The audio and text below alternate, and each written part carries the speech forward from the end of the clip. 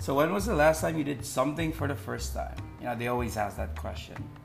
Well, for me, it was actually 2 nights ago.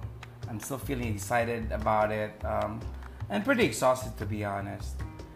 You see, it was the first time to be in front of that huge number of people, about 150 of them, and on my own. I have done something similar in the past. Actually, past few months to be specific. I was thrust into that. But I always had someone on stage with me, someone to banter with. And this time, I had to do it solo. Of course, I had my team. There was a whole team behind me, supporting me throughout the day and throughout, even the days leading to the event. But being solo on stage was something else for me. Now, what's the big deal, right? I'm sure some of you will be saying, hey, that's not such a big thing. 150 is not such a big crowd. Well, you know what? Let me give you a short background. And this might come even as a surprise to people who know me. But I've always had a terrible case of the yips whenever I'm on stage. And this has been going on for ages. Yes, I had stage fright. I still do, actually. Now, as I say, this might come as a surprise, especially for my high school friends. This is probably something you'd think is impossible. How could I have that? But if you think about it, I was hardly on stage back then. I was always the loud one in groups. I was always loud in the classrooms. But it was never on stage.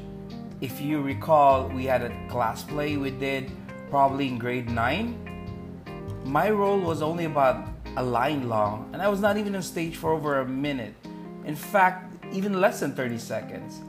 You see, I found ways to get away from being on stage.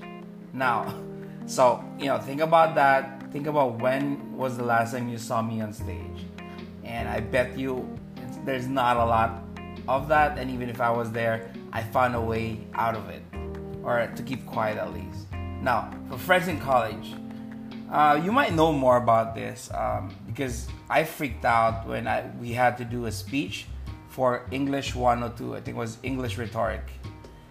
Now, we had to do that in front of the classroom. I honestly don't remember even if I even finished that speech. What is still vivid in my memory is how much I was shaking after the experience and how I had to step out after. I'm not even sure if it's in the middle of that speech to cry it off. Yes, it was that bad. It was really that bad. I was shaking all over. Now, but enough of that. Why am I sharing this? I'm not sharing this, just for the heck of it. I'm sharing this because I know that a lot of us have fears and issues and only have ourselves stopping us. So how did I do it? How did I do? I did okay. There were some hiccups and certainly some points for improvement, but I feel great knowing that I have lots of room to grow. So, for me, it's just, I wasn't great at it. I don't feel that it was great. But see, that's the beauty of pushing through these things, right? I just have 2 simple tips to share. Quote unquote simple. For me, first, you gotta have a growth mindset. I'll talk about this more later on. But for me, this quote from Carol Dweck is a good starting point for understanding what a growth mindset is. So, this is what she said. The passion for stretching yourself and sticking to it, even or especially when it's not going well, is the hallmark of the growth mindset. This is the mindset that allows people to thrive during some of the most challenging times in their lives. Now, speaking in front of 150 is definitely not a challenging time in my life, but I'd like to think I was able to practice growth mindset through this experience.